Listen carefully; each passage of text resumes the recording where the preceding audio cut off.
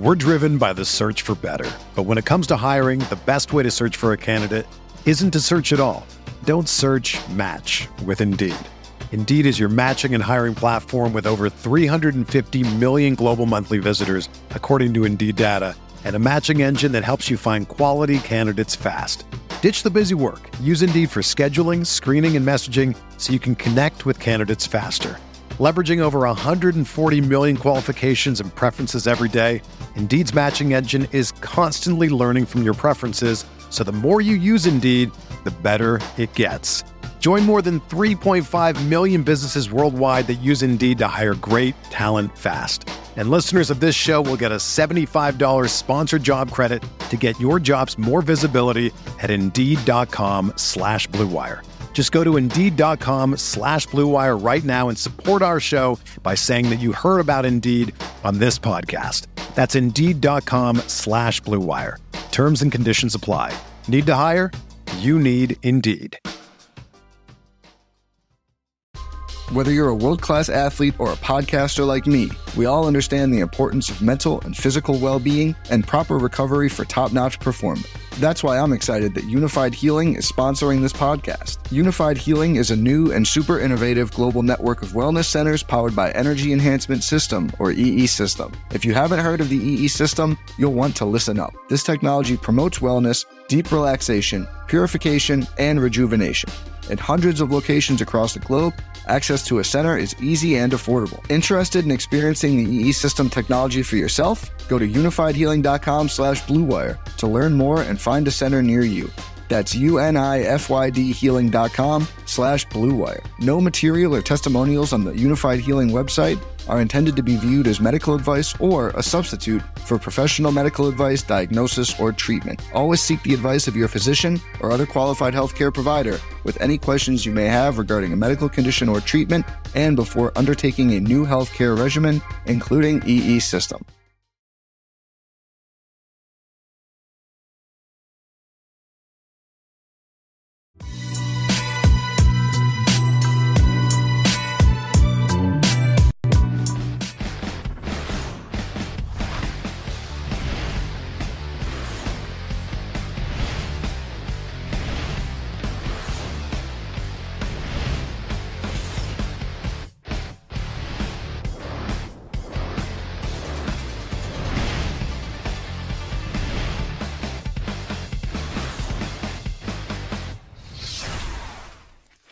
Welcome to the Advanced Sports Analytics Show here on Roto Grinders. I'm Jordan Cooper, a.k.a. Blenderhead, a.k.a. Blender HD, a.k.a. hopefully on top of you on the GPP leaderboards this Sunday. I came close to this past week.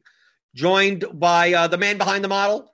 It's Stuart Gibson at Advanced Sports Analytics and making a rare appearance. He comes back after two really good weeks, 7+ figures on the spreadsheet there. It's Brandon Adams.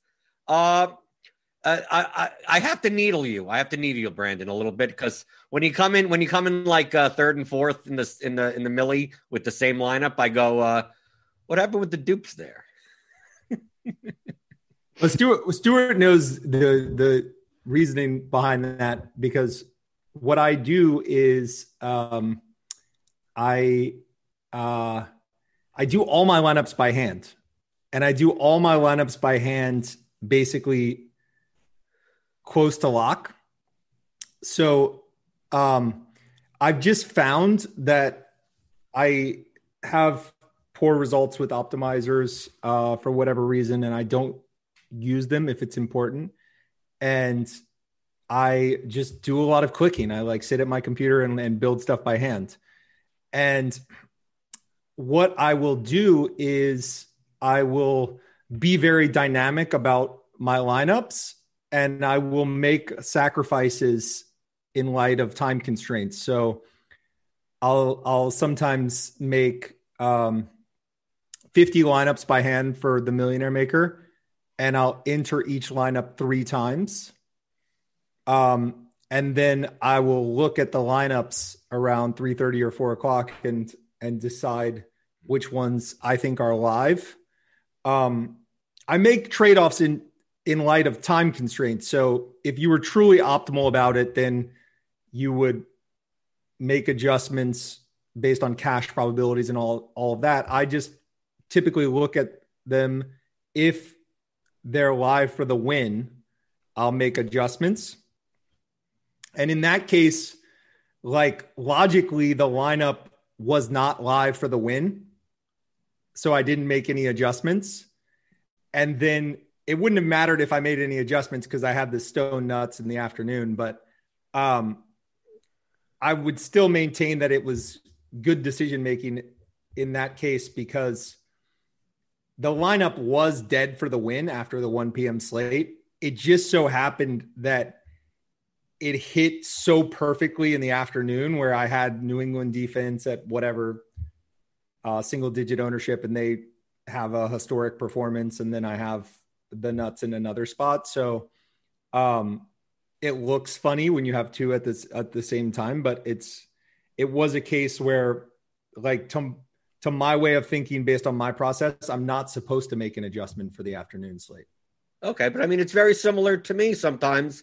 You know, I'll enter 50 lineups, I'll enter 100, I'll enter the contest 100 times, and then from time constraints, it's like, damn, it's 5 minutes to go, and I really only have 80 lineups that I like to use, so I can't withdraw. The contest is full, so just, duplicate 20 of them, and then in the late games, you could always late swap and say, if I'm, like you said, if you're live for the win and you have like 3 lineups that are the same, you'll switch one out. You'll switch, instead of this running back, it's this running back. You'll make that 1v1 swap. So, you have 3 chances at the nuts. I mean, I just had to nail you with because I make all unique lineups usually.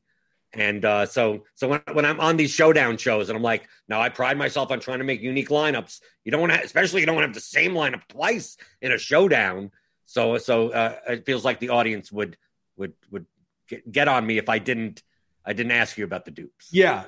Needless to say, showdown is a totally different animal, and you would never have that as a process. But with the full slates, there's so much late game flexibility that it can be okay to duplicate as time constraint and then make adjustments later.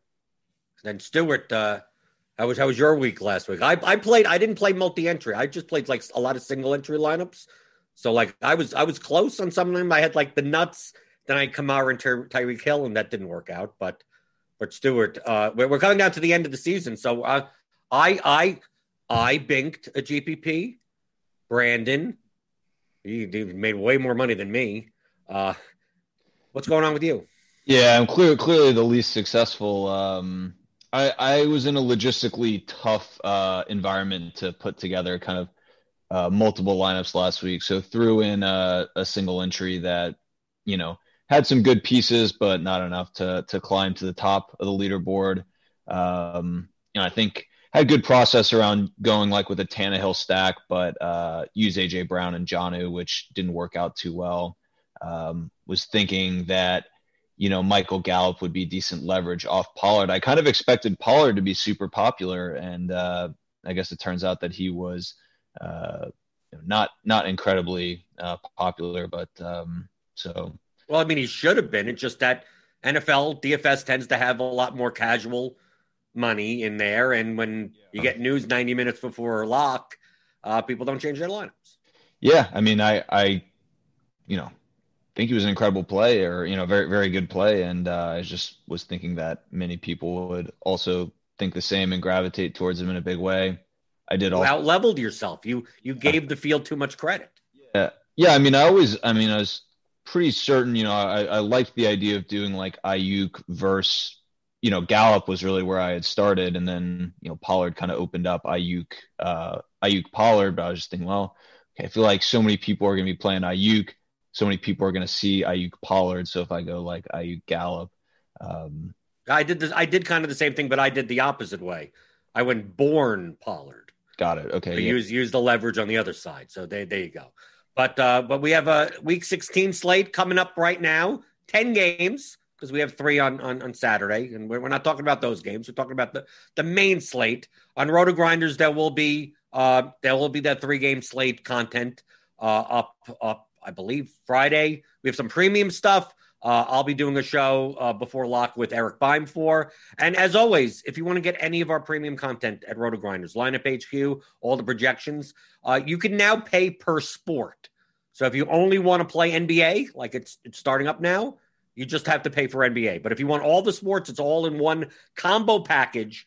And you get $10 off your first month by clicking on the link in the description of the podcast or the YouTube, right? Click that thumbs up button, hit that subscribe button, right? Do stuff like that on YouTube, but check that out. So we have a slate that I like.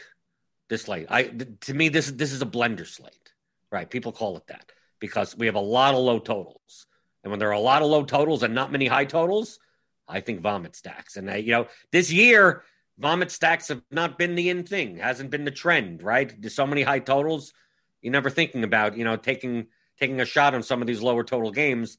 But on this slate, we only have one game that has over a 50 total. And it's most probably going to be one of the popular games on the slate.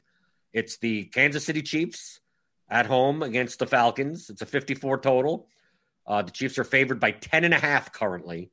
The Chiefs have a 32.25 implied total. The Falcons have a 21.75 implied total. When we talk about the Chiefs all the time, Mahomes, Kelsey, Hill, obviously they have some secondary pieces. Le'Veon Bell probably starts at running back. Stewart, I'm going to assume, they have a team total that's almost 4 points higher than the next team. I would have to bet my house that they're number one in the model. Yeah, they are. It's an interesting week, and I'm kind of going back and forth on how I see this Kansas City side. But yeah, they are the most probable to score the most points and by, a pretty wide margin. We have them at 19 plus % chance of scoring the most points.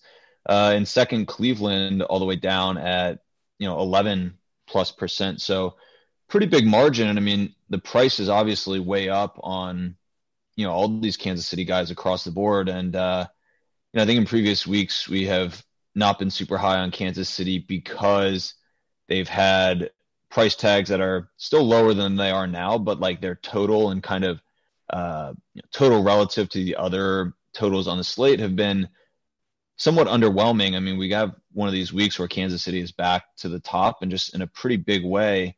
I don't know. I'm interested to see kind of how y'all's ownership projects Mahomes. Like if he's going to be the most popular quarterback or one of the top two quarterbacks, seems like a decent spot to stay away from on account of just price sensitivity. But, it is a slate where, with no Rodgers, no Adams, no Tannehill, like there does seem to be somewhat of a shortage of kind of elite top flight quarterbacks. Russ is in there, but with a pretty, low total such that just seems like Mahomes' route to being the top scoring quarterback on the slate is pretty clear. And, even though there is kind of a price surge on him and his pieces, I do wonder, just given the amount of separation we can project between, he and kind of the next best quarterback and just also the Chiefs team as a whole, I wonder, if it might be warranted to spend up if the field is going to kind of be away from him. Brandon, how are you going to handle this? Because my natural proclivity, I know we're recording on Christmas Eve, but I'm Jewish, so that's why it doesn't matter to me. I'm fine, right? There's no movie. The movie theaters aren't open though. Like typically my family, we go to the movies. We're the only ones in there, right? And then go get some Chinese food, like every good Jewish, non-kosher food. You get that. So from a price perspective, not to tie in, my Jewishness to the price, Tyreek Hill is 9,000 and Kelsey is 8,500. Ridley on the other side is 8,500. Is there enough value versus the ownership? Like how do you would you be stacking this game? Is there enough ceiling combined at these prices that it's worth to, like, how do you stack it? I'm prosing it to you because you tend, Brandon, to they're high total games. They're the most likely to shoot out. I want those games. Now, I could understand using pieces like having Tyreek Hill as a one-off, Kelsey as a one-off, Ridley as a one, do stuff like that. But pairing Mahomes with even if you're not pairing them with Kelsey and Hill together and you're taking a Watkins or a DeMarcus Robinson or something like that, like at what point do you think that the prices are too high? Yeah, I would not want to pay those prices this week. I think we're at the stage of the DFS season where things become much more complicated, and you really have to think about your lineups in terms of what type of contest am I entering. If you're doing smaller contests with higher buy-ins, you need more certainty of production. When you're doing stuff like the Millionaire Maker, of course, you can do the vomit stacks and take your chances. But a key thing for me is if I'm entering, say, a $300 contest, like a high dollar contest with medium size, medium 5,000 entrants or whatever. It's important for me to have certainty that weather is good and incentives are good. Okay. At this stage in the season, you have new complexities that come in. Do the teams want to play their guys? And is everyone full go the whole game for sure? And then weather starts getting complicated this time of year. So you really have to check off those boxes. And I'm quite conservative in those regards. Like if I'm playing a $300 tournament, I'm going to tend not to use guys if I think there are question marks. And so does this Chiefs team, Brandon, do you think this Chiefs team doesn't need to win? Yeah, because the Steelers have sort of faded away a bit. They, to me, like, I don't know why push the guys. Certainly we saw Lamar come out for his third backup or whatever for the last 6 minutes last week, or I expect because the production is so concentrated on Tyreek, Kelsey, and Mahomes. And look, the Chiefs almost got really unlucky with their running back situation because they played the guys late. I expect that if they are afforded the opportunity to rest their guys, they will rest their guys. That caps and the you have to factor to pay the prices. Right. That's what I was going to say. You have to factor that risk in because at their prices, like the Chiefs almost need to put up 42 points. They need to act like they do need to win because a simple 22-point game from Tyreek Hill at 9,000 ain't going to cut it. Yeah. Like in the big tournament last week, I played mostly Kyler, like extremely aggressive Kyler. And it was in part because that was the most trusted spot incentive wise. And I think now I'm going to sort of have to sort of think through everything in light of last week's changes, week 16. But I would say you kind of need to go through and say there are some teams that will take a break if they can. And the Chiefs seem like for sure number one in that regard. And the Falcons play like they've taken a break.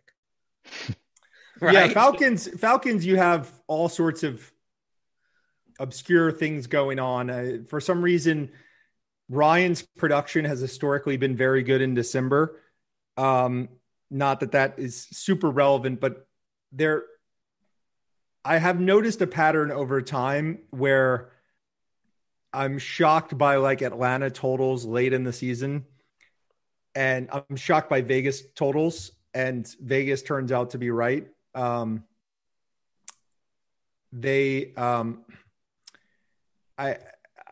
don't know. Obviously, people got burned on Tampa Bay defense last week. Obviously, Ryan put up a good performance. Ridley was massive. I wouldn't be surprised if Atlanta had a good performance, but of course they're a far worse team. And the most likely scenario is that KC gets out ahead and then puts on the brakes a little bit.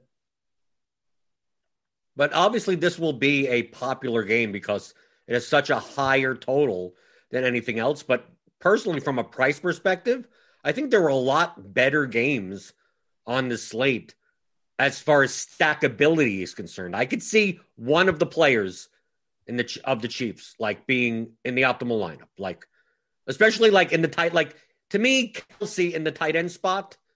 Like Kelce is like the only tight end on this slate that could put up a score that like you will need. Like if you don't have Kelce's 28 points, the next highest scoring tight end could have 12. So like Brandon, do you agree with that? That you would be more likely, even if you're staying away from this game, that if you were to take a piece, it would be someone like Kelce rather than like Mahomes and Tyreek Hill. Yeah, I agree with that. I thought that like last week in the big contest, I played mostly Andrews instead of Kelce because I thought that the narrative of Kelce like crushing everyone at the tight end position had gotten a little overblown. It depends a lot on contest size. Like if I think it's really like the mid-size contest types and the small mid-size contest types where it's kind of most important to win at tight end. So you're most inclined to pay premium. The very large contests, I think it's less of an issue. Like you can go, there's many different builds that can work. And for like a cash game style or very small field, I think there are many different builds that can work. But yeah, I would tend to be way underweight this game. I think far more interesting games are like Rams and Seahawks. They both have strong playoff incentives, and the only reason that the totals are not spectacular and the projections are not spectacular is because there are concerns about efficiency, but it's just the right kind of environment where a lot of plays are going to be run. Both teams have strong incentives. There's a good chance the game stays close. And all you need is like a good golf game where he has better than expected efficiency and you get great results. Right, so let's talk about that game. I mean, because outside of the Falcons-Chiefs game, I know normally on this show, we go from top total to top totals, but I mean, essentially it's one game has the highest total, and then we have this bucket of like everything else. So I find it interesting because to me, the Rams Seahawks game like was not on my radar particularly, but I completely admit the fact that I'm more of a slave to projections than anything else. I could see if the Rams are good and the Seahawks are good. These are good teams. They've been playing poorly recently, but yes, if both their offenses are on, like this game could be 50 plus. So Stuart, because of the low implied totals, because we have the Seahawks at 24.5 and the Rams at 23, I have to assume that it's not like they probably don't show up that high, but they probably don't show up that low. Yeah, I mean, Seahawks are towards the middle. We have them at a 4% chance of scoring the most points. Rams, 3.4%, kind of middle to low. Yeah, I mean, there's just this kind of bucket of teams between 2% likelihood and 7% likelihood that have they're not totally out of the mix. They're not in like Jaguars, Giants, Jets territory, but they're not you're not feeling super comfortable that they score the most points, but on a slate where I guess there's not too many teams that have like super high probabilities, could be worth a shot. I mean, for me, it just feels like these aren't really that cheap of stacks to acquire. It feels like a bit much to pay for teams with relatively low totals. To me, like I see games with higher totals with offensive pieces that can move just as well as these Seattle or Los Angeles guys, and are more efficiently priced. Some of them are in potentially like blowout risk spots, like Baltimore, Cleveland, some risk, and definitely to Brandon's point about incentivization, when you talk about like the Giants, Jaguars, Jets, Bengals of the world, it's pretty low competitive kind of incentive to play. So I don't know, that game, as you mentioned, was not on my radar either, mostly on kind of price sensitivity. But I mean, that's exactly what my thought process was. So Brandon, you kind of, for the Rams side, you kind of have like a yin yang with your style of play. Darrell Henderson with Cam Akers may end up gaining some steam ownership wise, but he's only 4,500. And I know you like playing cheap running backs, especially in large field GPPs. But the leverage off of that would be playing a Goff plus Woods plus Higbee or Everett. I mean, obviously Kupp's there also. And especially coming off a game where they lost to the Jets. That probably, when people look at the game log and, that's what they think of the Rams. Are you more likely to stack the passing game for the Rams or take the cheap running back? Oh, passing game. Yeah, because the distributions of especially Woods are very, very nice for tournaments. Woods has these extreme games where he puts up tournament winning performances. So definitely the passing game. And for the purposes of this discussion, I'm talking about big field tournaments, Millionaire Maker. I think you can play the slate on a more straightforward basis if you're playing like 1,000 people or something like that. But I'm talking about playing 100,000 people or whatever. You want to get different, as you say, and it's unlikely that this slate gets away from you because it is a low total type slate. So you can take some chances, and of the chances I'm going to take, like Rams doesn't seem so extreme to me. I think that's like a fairly straightforward one to gamble on. Right, but I see what Stewart's point was, that we have teams that have higher implied totals that have cheaper stack prices, cheaper pieces. So like one of the games that I'm looking at is the Broncos Chargers game. It's a 48.5 total. It's come down. It's Chargers are favored by 3.5. Chargers have a 26 implied total. Broncos have a 22 implied total. Now, Stewart, I'm going to ask you about the Chargers being high on that list.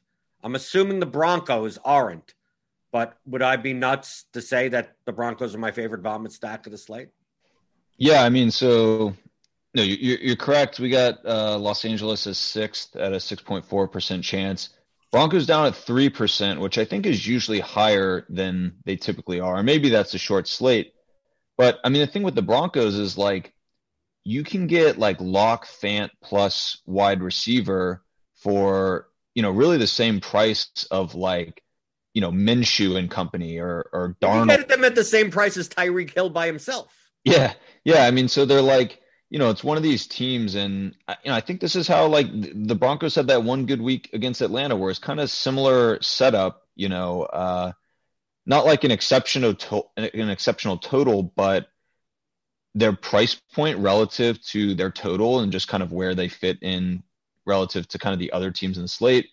I think it was a pretty good bargain. I mean, the Broncos we have at similar probability of scoring the most points to like Los Angeles, Atlanta, Pittsburgh. These are teams that are priced up. Washington even to an extent, like McLaurin, Thomas, Haskins even. Like, I mean, Haskins is cheap, but there are cheaper quarterbacks. So yeah, I mean, I think that price sensitivity wise, like they're in a decent spot. And it's very clear, I guess, with the Los Angeles side. Well, actually, no. I mean, so would you think Allen or Eckler? Oh, Eckler is going to be. I like the Broncos stack because it could allow me to play a chalky Austin Eckler in a lineup where I mitigate the ownership by playing Lock +2 in it. And I don't mind the double stacks this week when there are lower totals. So I'm more likely to stack with the tight end. I don't want to get the opportunity cost at wide receiver for ceilings and large field GPPs are just too high. That, do I think Judy and Patrick could, I guess they could both put up 20, but that's not going to be good enough for a Millie Maker, a slant type contest. So I'm like, it's going to be Lock plus wide receiver plus Fant. Yeah. And then run it back with Eckler. I mean, you could still play Al. You could play Allen in the lineup. You could play Hunter Henry if you don't play Fant in the lineup with a single stack. I mean, there are many ways to go in this game, but the cheapness of the Broncos stack means that I could play the stack. I could play Eckler running back even at 20+% owned or whatever it'll be. And then I could just jam in. If I want to play DK Metcalf as a one-off, like I'm able to. If I could play Tyreek Hill as a one, I could play any of the high-priced wide receivers or running backs that could put up 30, 40 points maybe in a game like that.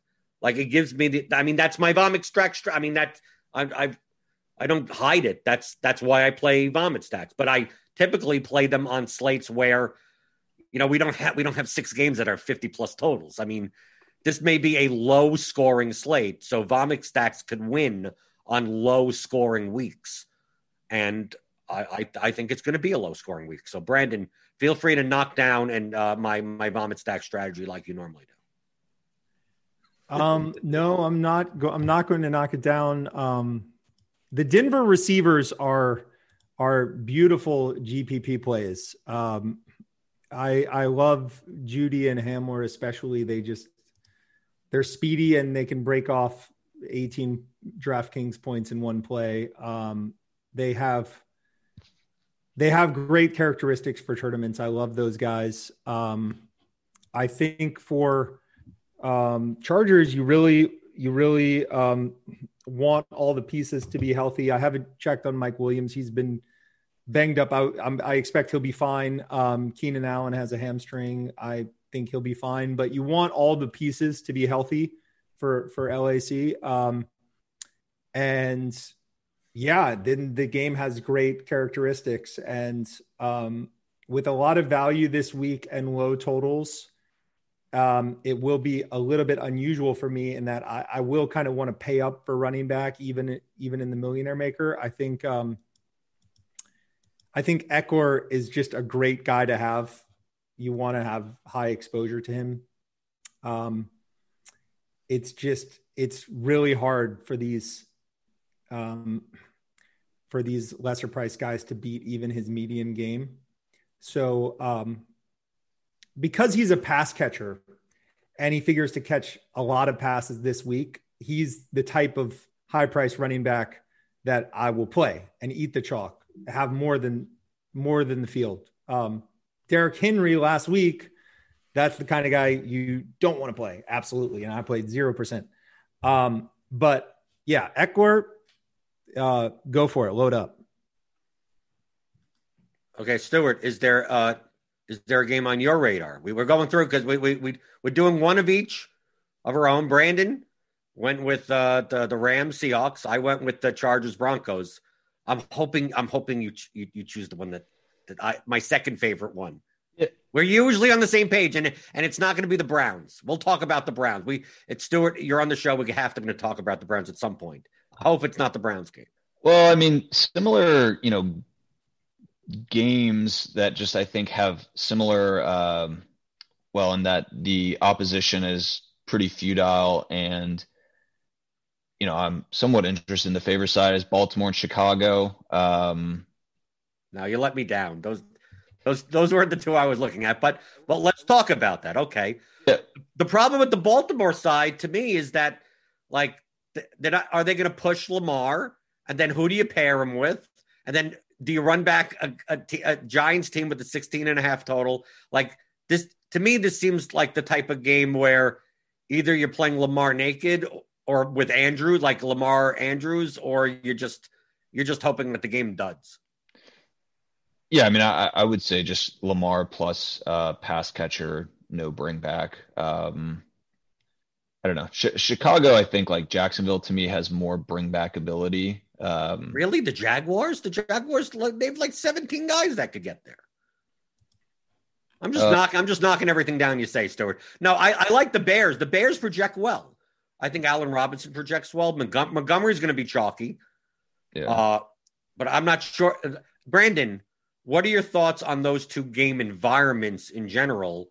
Are you on them like Stuart? Are you more looking like me, and I look at those games and I go, these are games that could underwhelm from a fantasy side of things. I think Baltimore is a good play. I think people will feel a little bit burned on how they did sit their key guys for a lot of minutes on Sunday. But they need to win. They absolutely have to win. And I think that they're actually less likely to get in a situation where they rest up this week. And I think you can play it with no bring back in a mid-sized field and play it, just gamble on some bringbacks in a big field. But yeah, I like it. Like last week was a very peculiar week because you had the expensive rushing quarterbacks in great spots, and it was hard not to reach for them. Like I played 6 Kyler lineups of 9. It was going to be hard for a pocket QB to get there. Like there were guys in good spots. Rivers was in a good spot. There were guys that almost got there, like Ryan. But this week we got 2. We only got really 2. What, Hurts and Lamar are the only 2 rushing quarterbacks, really. Right. I mean, Trubisky, I guess, if you want to go back and claim that he's a rushing quarterback to some extent. Yeah. So I do kind of think there's a good case for paying for Lamar. And then there's kind of something quiet that happens in low scoring weeks that people don't fully appreciate, which is that it's, I think one of the considerations that tournament players don't give enough thought to is like how you allocate salary by position, right? And how it changes based on the situation for the week, right? When you have a low scoring week, you should be more inclined to pay up for quarterback. And it's because like on a week like this, if we really break it down in terms of fantasy points per dollar, you'll find that by position, your best fantasy points per dollar happen at the quarterback position. So you want to tend to allocate more dollars to that position. And the problem, in other words, like your wide receiver has the most variance, but you'll get less bang for the buck in terms of fantasy point per salary dollar. With quarterback on a week like this, you will get most bang for the buck in terms of expected fantasy points per salary dollar. On a high total week, you still don't want to necessarily spend up at quarterback in a big field because it's the low variance position, and you're better off just trying to hit like the 5K or 6K guy and then getting the high price running backs and high price wide receivers that have the very high ceilings. Right. It's more the fact that running back, because it's low variance, that the higher scoring weeks with more higher total games, there most likely will be multiple quarterbacks that will put up a high enough score that's fine to have. But on a lower scoring week, if you could find the one quarterback that puts up, getting 18 points out of your quarterback on a week where, getting 28 points out of your quarterback on a week where 6 quarterbacks go for 28 plus points, like doesn't matter as much as getting the 28 point quarterback on a week where none of the other quarterbacks go for over 20. Like that's kind of at the quarterback position. Yeah. Yeah, exactly. And there's also an element of just, you always want to capture equity where you can without capping your upside. And because on a week like this, your projected fantasy points per salary dollar tend to be highest at the quarterback position. You want to all else equal allocate a lot of money at the quarterback position. The only way you don't want to do that is if it caps upside. It will cap upside on a high total week, but it won't cap upside so much on a week like this. So this is the type of week where, for me, paying up for a guy like Lamar is a good thing to do. How about paying up for Jalen Hurts? I think Hurts is going to be popular, and I think the Cowboys receivers are going to be popular. We have a game that's 49.5 total. The Eagles have a 25.75 implied total. The Cowboys have 23.75. It'll be in Dallas, indoors. Problem with the Eagles is like what you could pair. Goddard is the second best projected tight end point per dollar. So we may see a lot of Hurts plus Goddard plus Dallas wide receiver. Obviously, we have to see whether or not Gallup is going to play or not. But it could be Cooper. It could be Lamb. Zeke probably plays, but if he doesn't play, then you get Pollard there. Do you think that the Eagles-Cowboys game, depending on those scenarios, is a good environment, or is it going to be something that will be over-owned for its probability?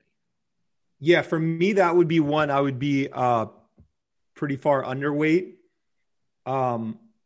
Obviously, it's been smashed to oppose Dallas for the year.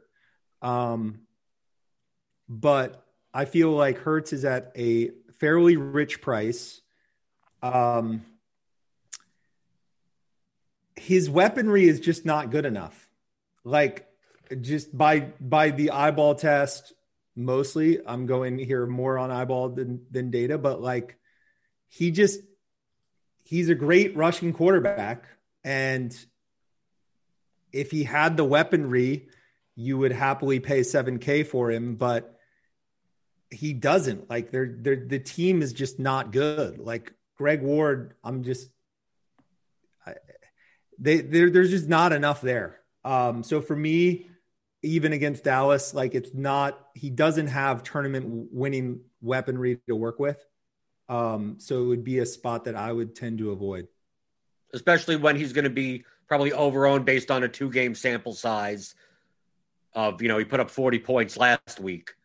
Yeah, he looks great. I mean, like I said, if he had some great wide receivers to work with, fire it up. But I just don't see enough upside in his weaponry.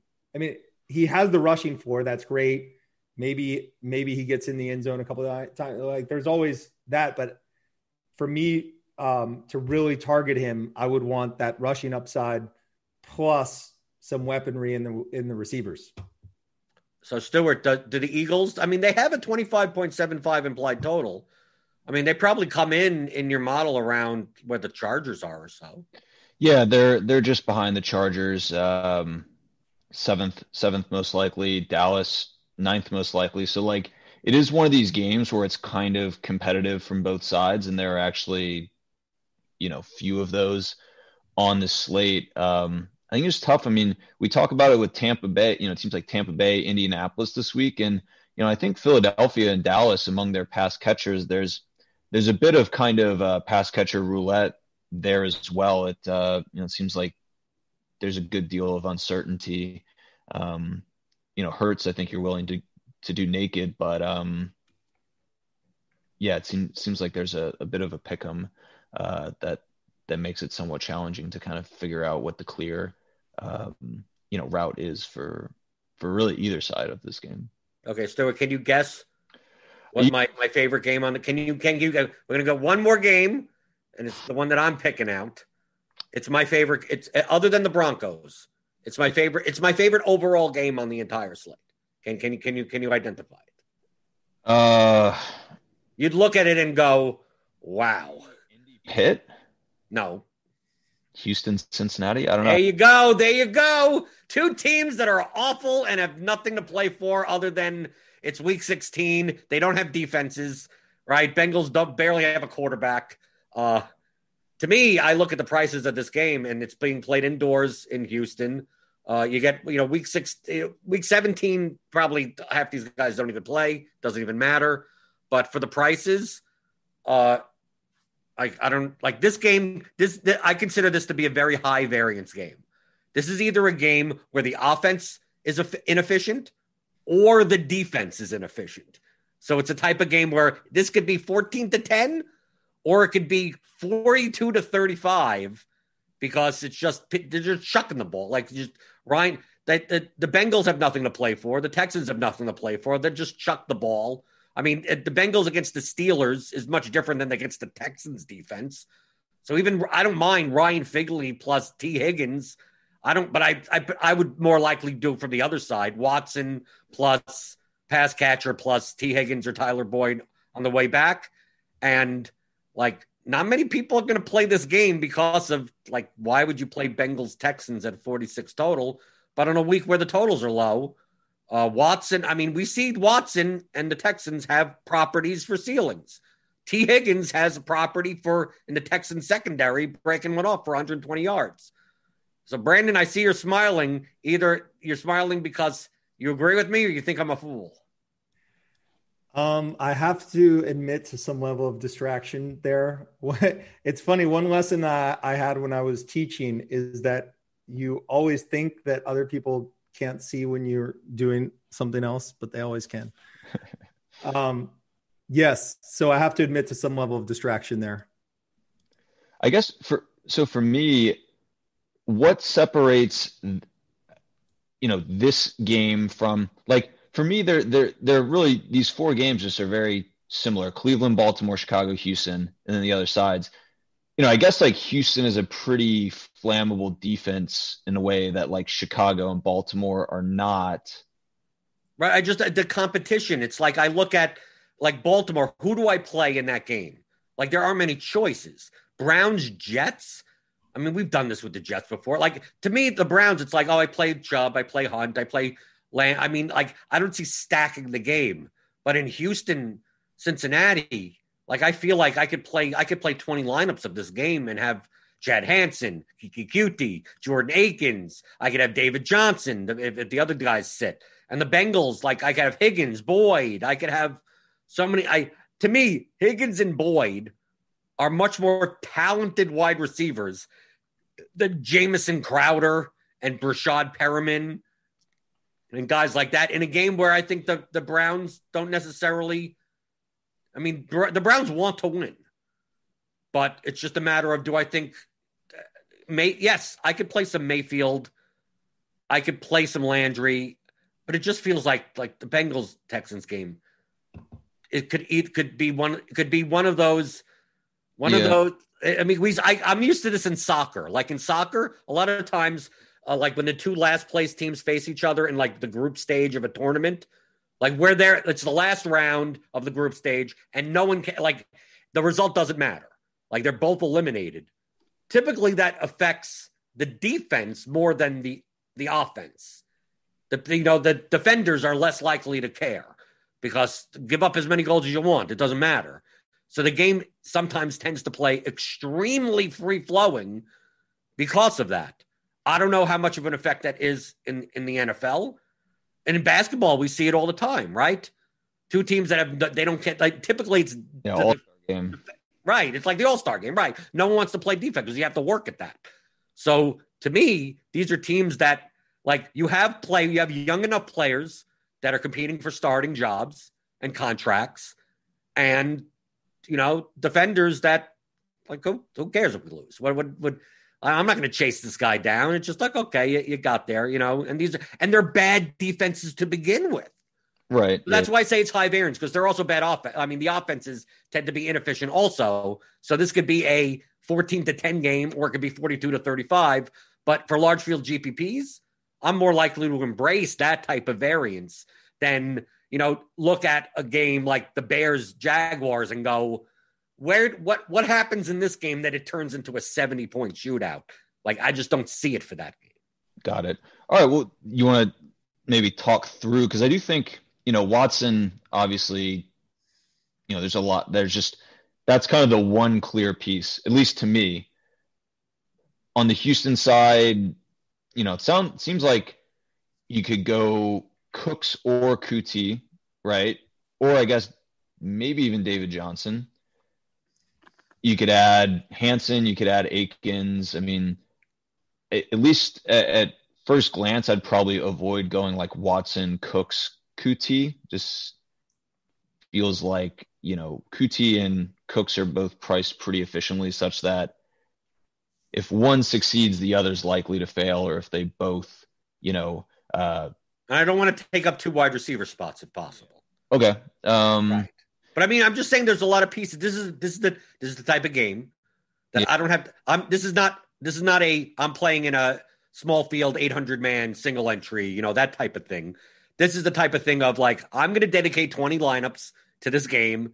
And so I don't have to bother choosing between Boyd and Higgins. It's just like, I'm going to have half Boyd and half Higgins. I'm going to have some Cook, some QT, some Hand. It's just like, I'll have Drew Sample. Who knows, right? AJ Green, that corpse shows up out of nowhere, whatever, something like that. It just Bernard, even. I mean, pass catching running back Gio, out of the backfield. He's really cheap this week. I guess he didn't get the Monday night bump. I mean, he's super cheap and I think works. I guess you just wouldn't play him opposite, say, like David Johnson if you were right. But I'm expecting, we don't have initial ownership out yet, but I'm expecting the ownership on all these players are going to be low. Yeah.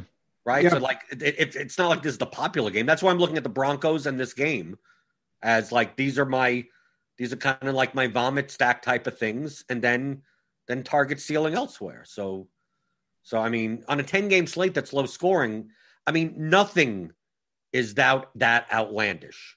Brandon, you would admit that on a like, even if you said, oh, how about the Washington team, or how about the like anyone on a low scoring slate, if they just go like 4 to 7 points over their median or whatever at their prices, like median score, like Washington puts up 29 instead of 22, like they're stacked to get there, right? Like the totals are low enough that if you get a 68th percentile outcome, a 70th percentile outcome from even the cheaper teams, that they could be in the winning lineup. Yeah, for me, the way to play this game would be you can get aggressive on David Johnson because I think that's a really good play. And then on the Cincinnati side, I would have one receiver peppered. I would be maybe overexposed to the Cincinnati receivers, but I would just pepper in one guy, and it doesn't really matter which one. You just have more than the rest of the field. You fill in one space with Boyd, you fill in one space with Higgins, you fill in one space with Green.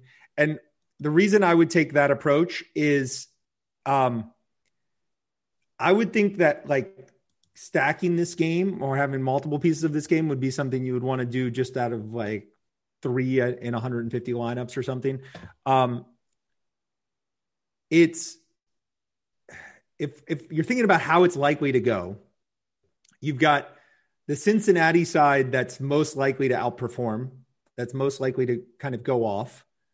And in terms of tournament winning performances, it's like one of those guys going for a couple touchdown performance.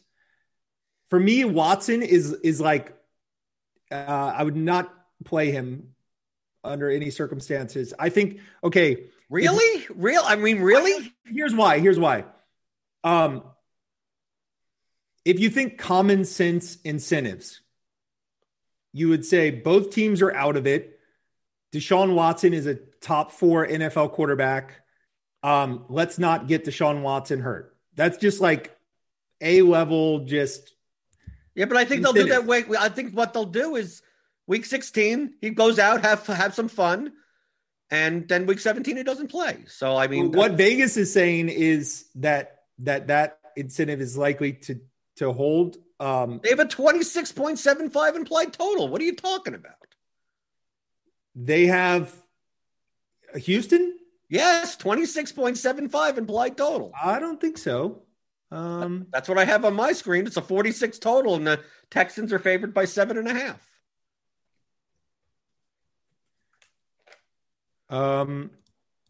I have it as the fewest projected plays on on the weekend as a game. And I believe that's because Cincinnati's not projected to have a lot of plays because they don't stay on the field, and Houston is likely to run the ball more than they might otherwise, and just generally slow the game down. And I'm just going by implied total. I mean, like regardless of the plays or whatever. I mean, I could take a look at that also, but obviously Stewart, you'd look at, just you're right. I was looking at a bad total. I was looking at a 43 total, and it's a 46 total and they're a 7.5 point favorite. That's why I'm saying 26.75 points implied is like higher than some other teams. And like, obviously Vegas thinks they're going to put up almost 4 touchdowns. So why don't I get them? Yeah, no, we have them 5th on our list. Fifth? God, they're 5th. I've been being scolded to. They're 5th on your list. I will say I haven't updated it since. Oh, okay, you have to. If there has been significant morning movement, that could be hanging Chad on that one. Hanging Chad Hansen. But yes, but I would agree with you, Brandon. According to the Blitz, it's the second lowest projected amount of plays currently in the Blitz. And by the way, in terms of like fantasy sports analytics, this general topic of incentives is something that far better work needs to be done on, because like at ASA a few years ago, we tried our hand at it. And basically what we found is that incentives matter a bit less than you would generally think. Like most teams kind of play their guys, and the fact that the individual players have incentives to perform means that more than you would think, teams sort of disregard incentives and do their thing. But more work needs to be done in this regard, because at this time in the season, these are very, very popular things. And in terms of our biases, we just remember so clearly those times where we play a guy who might not have incentive to play and he's rested, and it screws us. Like it's the type of situation where our biases throw us very far off. And that's why I want to take advantage of them. I want people to think that this is a game that both teams don't matter. They're just going to rest, but it's week 16 and the total is I look at the Vegas lines. It's the most efficient thing in all of sports. And I'm like, it's a 27-6 that you're telling me they're going to score almost 4 touchdowns. Why not play them? Yeah. Maybe I'm just thinking too simple-minded. I'm just like, why not? Yeah. It seems reasonable. Like I said, I was looking at the wrong total there. So I do think, obviously it's a great spot for Watson if it turns out that he goes full bore. If I were coaching, right? If you ever the way it would go, I would run a lot of David Johnson and like not have Deshaun taking a lot of chances. You know how many times fantasy players and analytics people are like, if rational coaching existed, this is that you'd never lose. But like, come on, we look at Anthony Lynn, look at Tomlin, look at the coaching. Pete Carroll still wants to run the ball 1 million times for no reason. So, like, we could think in our heads, like, oh, there's no way that the Texans just push their franchise quarterback in a game that doesn't mean anything. And then he goes out and, like, okay, yeah, I guess the coaches are stupid. Right? We see that. Brandon, I almost rather assume they're stupid than assume they're smart at this point. Yeah. Yeah, I hear you. Lamar goes out, it's the fourth quarter, and they're up by 4 touchdowns, and he's still in, and you're wondering, like, why is this happening? It's like, well, because coaches are stupid. Yeah. A lot of times the players want to play. They want to put up stats, and they're telling the coaches that they want to play. I do think it's a smash spot for David Johnson, though. I think he'll likely get going. And I could play David Johnson across from T. Higgins. I could play even if it's just a secondary correlation in the lineup, if you don't stack it. Yeah, no, I think that's super, super viable, obviously. Okay. Yeah. So, Stuart, you got the Substack coming out this week, right? You got NBA stuff. A lot that people don't realize. Yeah. That you're doing NBA stuff. We talked about it before the show. NBA projections. You know me. I trumpet the Roto Grinders projections. So it almost feels like we're in competition a little. You have to up the game. Our projections team is really good, but you also have tools for NBA on ASA that would be useful that RG doesn't have. Yeah, so we build traditional projections as well as, I would say, data aggregation and kind of visualization tools, looking at player specific metrics. So I think one tool I rely on a lot for NFL that we put out is our volume efficiency tool, tracking players, volume, opportunity volume, and just their efficiency per that, unit of volume, usually a rush or target. Want to put out something similar for basketball. I think there's so much roster turnover this year with the NBA. It's going to be interesting to see what players, maintain kind of, we have our priors on like what we think certain players usage levels are, rotation kind of allotment is, and it'll be, and then new players come in, certain players exit. It'll be interesting to kind of track how some of these moving pieces affect the roles of some of the players we have kind of preconceived notions about from last year. I'm not sure yet exactly how we're going to incorporate the Substack for NBA. For football, it's just so perfect with the weekly slate. For basketball, I don't think it's something we can do on a daily basis. So we'll try to do some sort of weekly Substack NBA offering, as well as rolling out those tools, projections as well.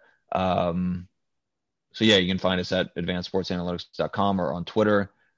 We should have, good information as we announce kind of the rollout of, the current stuff we have out now, as well as rolling out, some new tools early in the season. So. And Brandon, anything else that you're up to? I know you're doing some stuff with High Stakes Poker. Yeah, that was fun. Done a couple of Vegas trips this year. Faded COVID both times, so had some good trips out there. And yeah, it feels like it's going to be a big year for Advanced Sports Analytics. We got a lot of plans. And NBA, and we got sports. It almost feels like, well, I get to play DFS every day now. Like, because we typically, like by October, like you have baseball in September still, and you have NBA starting in October. So like you're playing NFL DFS, like on top of the stuff that you'd be playing every day. And it kind of like this season for NFL, it kind of like, it's like, oh, it's Wednesday. Like, you mean I have to you mean I have to spend time with my family? Like, like, why isn't there anything on? Like, come on. So obviously, advancedsportsanalytics.com, you could check out all their tools there. Brandon Adams on Twitter, BAdams78. Stuart Gibson, Start Gibson. And I'm Jordan Cooper at Blender HD on Twitter. There's been another episode of the Advanced Sports Analytics Show on RotoGrinders.com.